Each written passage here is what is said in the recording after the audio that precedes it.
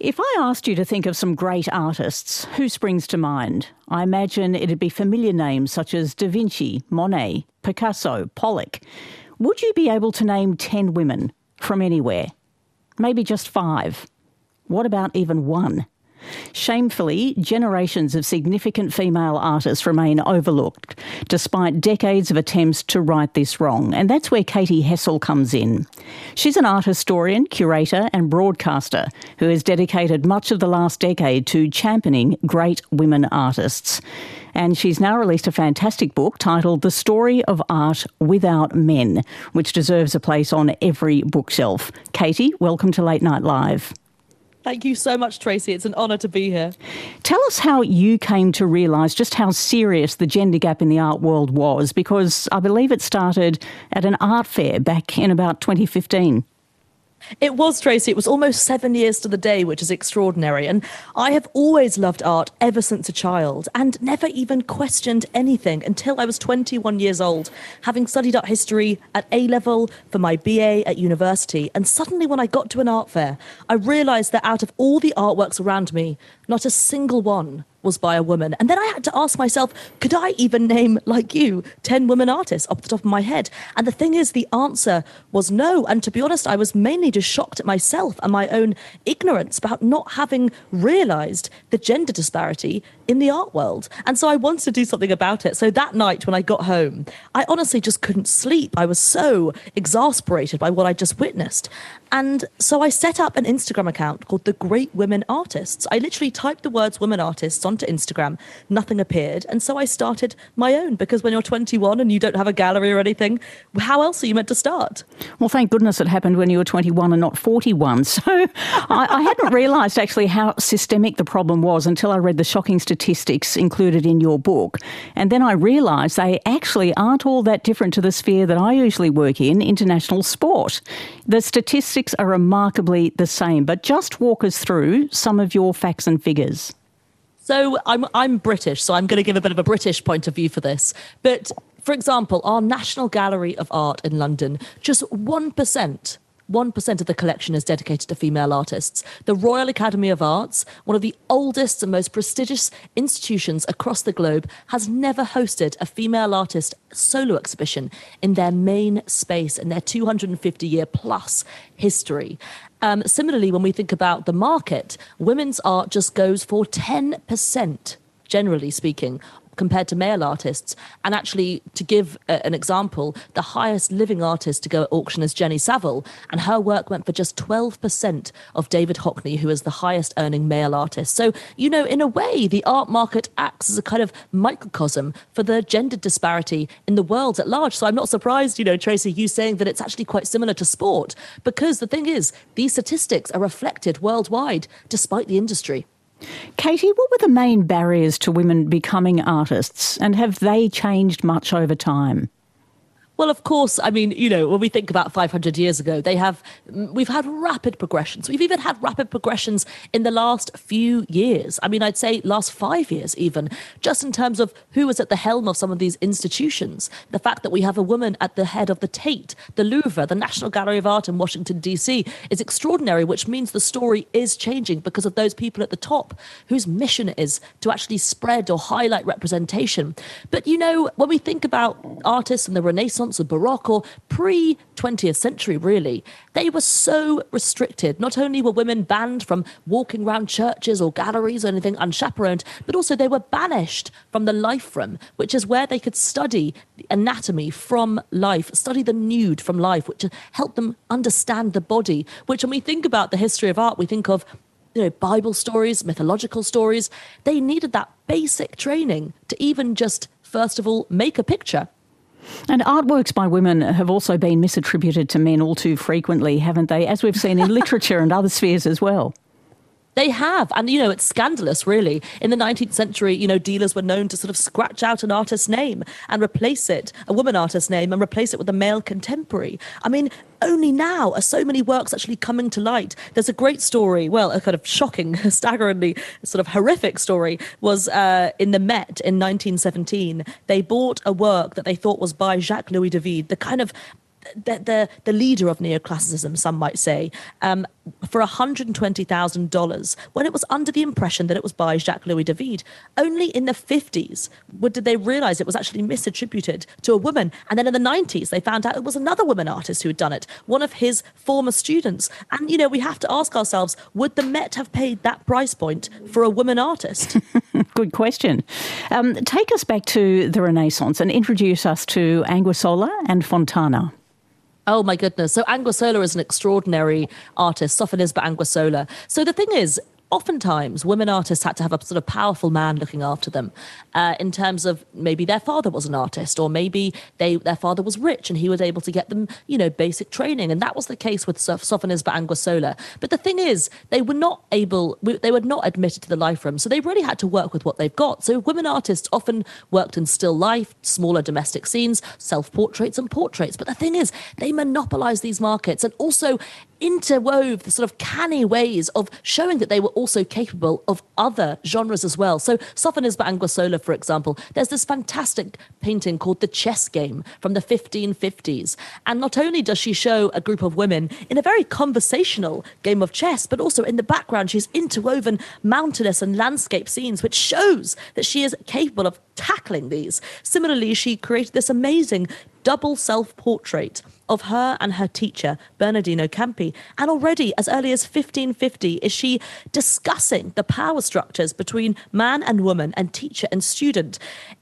So your listeners will have to listen carefully to me, unless they Google the image, but let me explain it for you. So what you see is a picture of her teacher dictating her appearance. So her teacher painting a portrait of Sofonisba Anguissola. But then you look again and you realize it's actually Sofonisba dictating her teacher's appearance, dictating her appearance. Not only has she painted herself 1.5 times as big as him, but she's got him painting the embellishment of her jacket, which is something normally assigned to an apprentice. And also, as a recent Pentimento uncovered in the 1990s, she had actually painted her wrist meeting his as if she was guiding his hand around the canvas. I mean, it's extraordinary. And nearly 500 years ago was this woman playing with power structures. How wonderful. Some listeners might be familiar with Artemisia Gentileschi, who achieved fame during her lifetime, but it wasn't an easy road for her, was it? It wasn't. Even just as a woman, it wasn't an easy road, but she somehow tackled and overcame all these barriers. Artemisia Gentileschi was profound. She was very much associated with the Baroque movement, which was very popular at the cusp of the 17th century. You've got to think of these sort of biblical stories infused with theatricality and drama and stunning light effects. Chiaroscuro is a sort of buzzword that often comes up, these kind of contrasts between light and dark. And she was active during this time and painted really from a woman's point of view. She tackled subjects such as, the semi-nude Susanna bathing in her garden when two lecherous men try and seduce her. But what she does, instead of portraying her as a sort of sexualized Susanna, she shows her shielding her body away from these men, as if to give insight as to what life might have been like in 17th century Rome. And of course, when she was 18, she was raped by a friend of her father, an artist called Agostino Tassi. And this sexual assault resulted in an excruciating 7-month trial where she was tortured with ropes tied around her fingers, known as a Sibylle, a sort of modern-day lie detector, let's say. But you've got to think, ropes tied around her fingers for an artist, that is the most abhorrent persecution. Anyway, he was found guilty, although he avoided punishment by being protected by the Pope. And Artemisia Gentileschi moved to Florence. And this is really where she thrived. She painted these visceral, bloody, brilliant, just such triumphant portrayals of Judith beheading Holofernes. And her skill for storytelling and painting was just extraordinary. One artist that broke all kinds of boundaries, and this one really intrigues me, was the African-American sculptor Edmonia Lewis. Tell us about her. Yeah, she was extraordinary. I mean, she was, brought up in the sort of 1850s and 1860s in America. And as an African-American, obviously, that was extremely challenging. She became part of the abolitionist circle in Boston and then made enough money to actually take a boat to Rome, arriving there in the 1860s. And this is extraordinary because Edmonia Lewis worked in marble, actually one of the very few artists who I can even find, pre-20th century, women artists working in marble, because the thing about marble is, first of all, you had to have such a sort of acute and rigorous knowledge of anatomy to create these sculptures in marble, but also marble is expensive, and the patrons who are going to commission these works are often going to commission men because they are, greater skilled in these, because they have more access to this.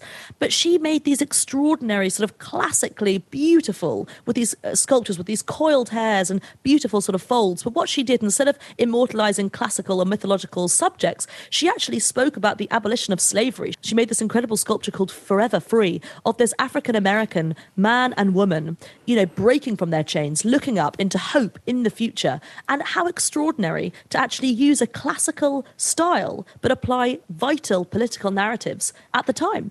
So did Europe open their doors to her when she arrived? I mean, they did to an extent, but, she still faced incredible racism, obviously. But, what's extraordinary is the fact that she is now considered in the world today as this total trailblazer. But, of course, life was tough for a woman generally. I mean, a woman of colour, so much more so. Still today, I mean, we are fighting these boundaries to the present day. Katie, let's jump forward a little bit. As women started to gain more freedom after the First World War, you say they turned their gaze on themselves with self-portraits. Why was this so significant? Oh, I love that. So I begin my part two, which is kind of the 20th century, talking about what made art modern. And the thing is that, of course, when we think of modern art, we think of the eradication of hierarchies between art forms, or we look at these kind of almost abstract depictions of everyday with these kind of broken up canvases with these flickers and shards of paint. But actually what I think made art modern was the participation of women artists, because finally they had some kind of independence, they had liberation, they had freedom to be as they want. They could travel unchaperoned, they could apply to state-funded art schools, and they could earn their own money and claim rooms of their own. And so when you see them actually depicting themselves through a portrait, you see that liberation, you see that freedom for the very first time, and they immortalize themselves in all sorts of poses and guises.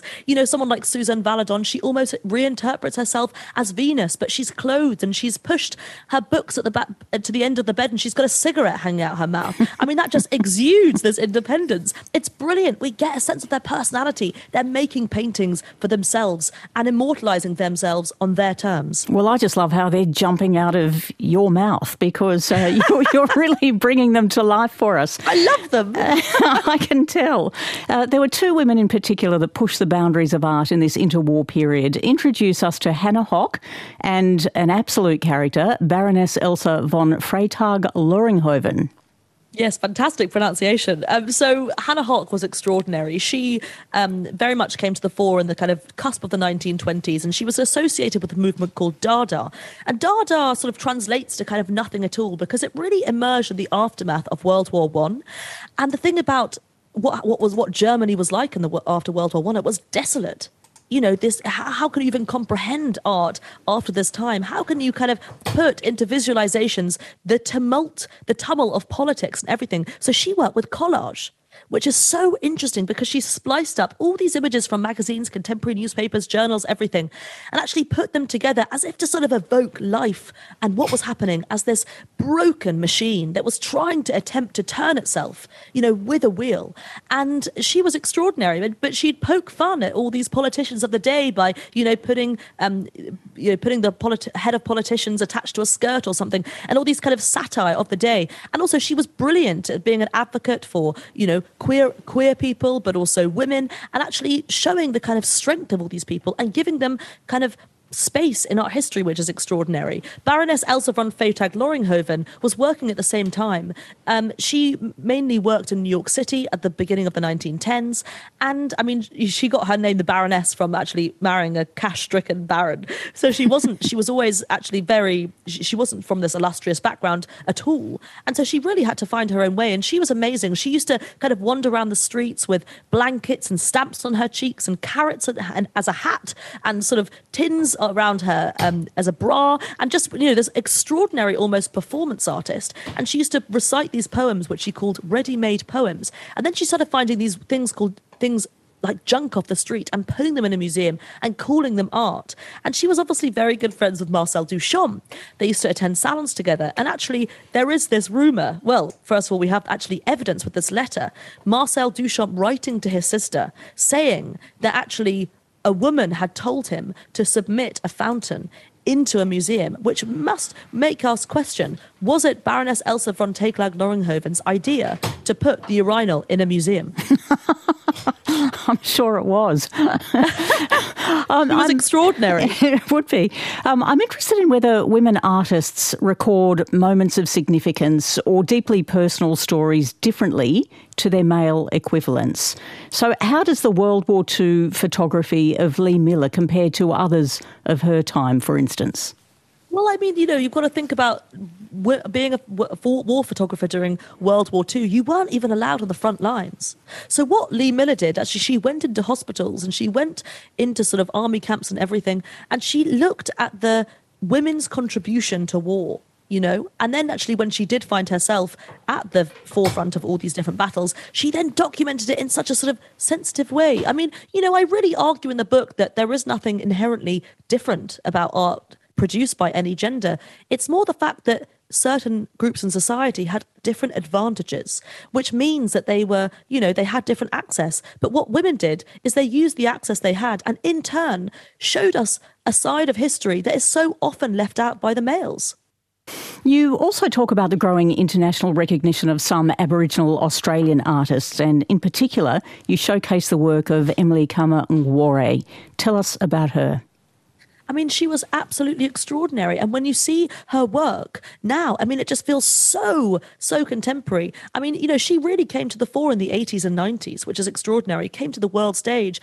And I think she even only started painting in her 70s, which is remarkable, and painted thousands of pictures with these just incredible swathes of movement and lusciousness in them. I mean, they kind of almost evoke the Australian landscape or something, the sort of spirituality of it.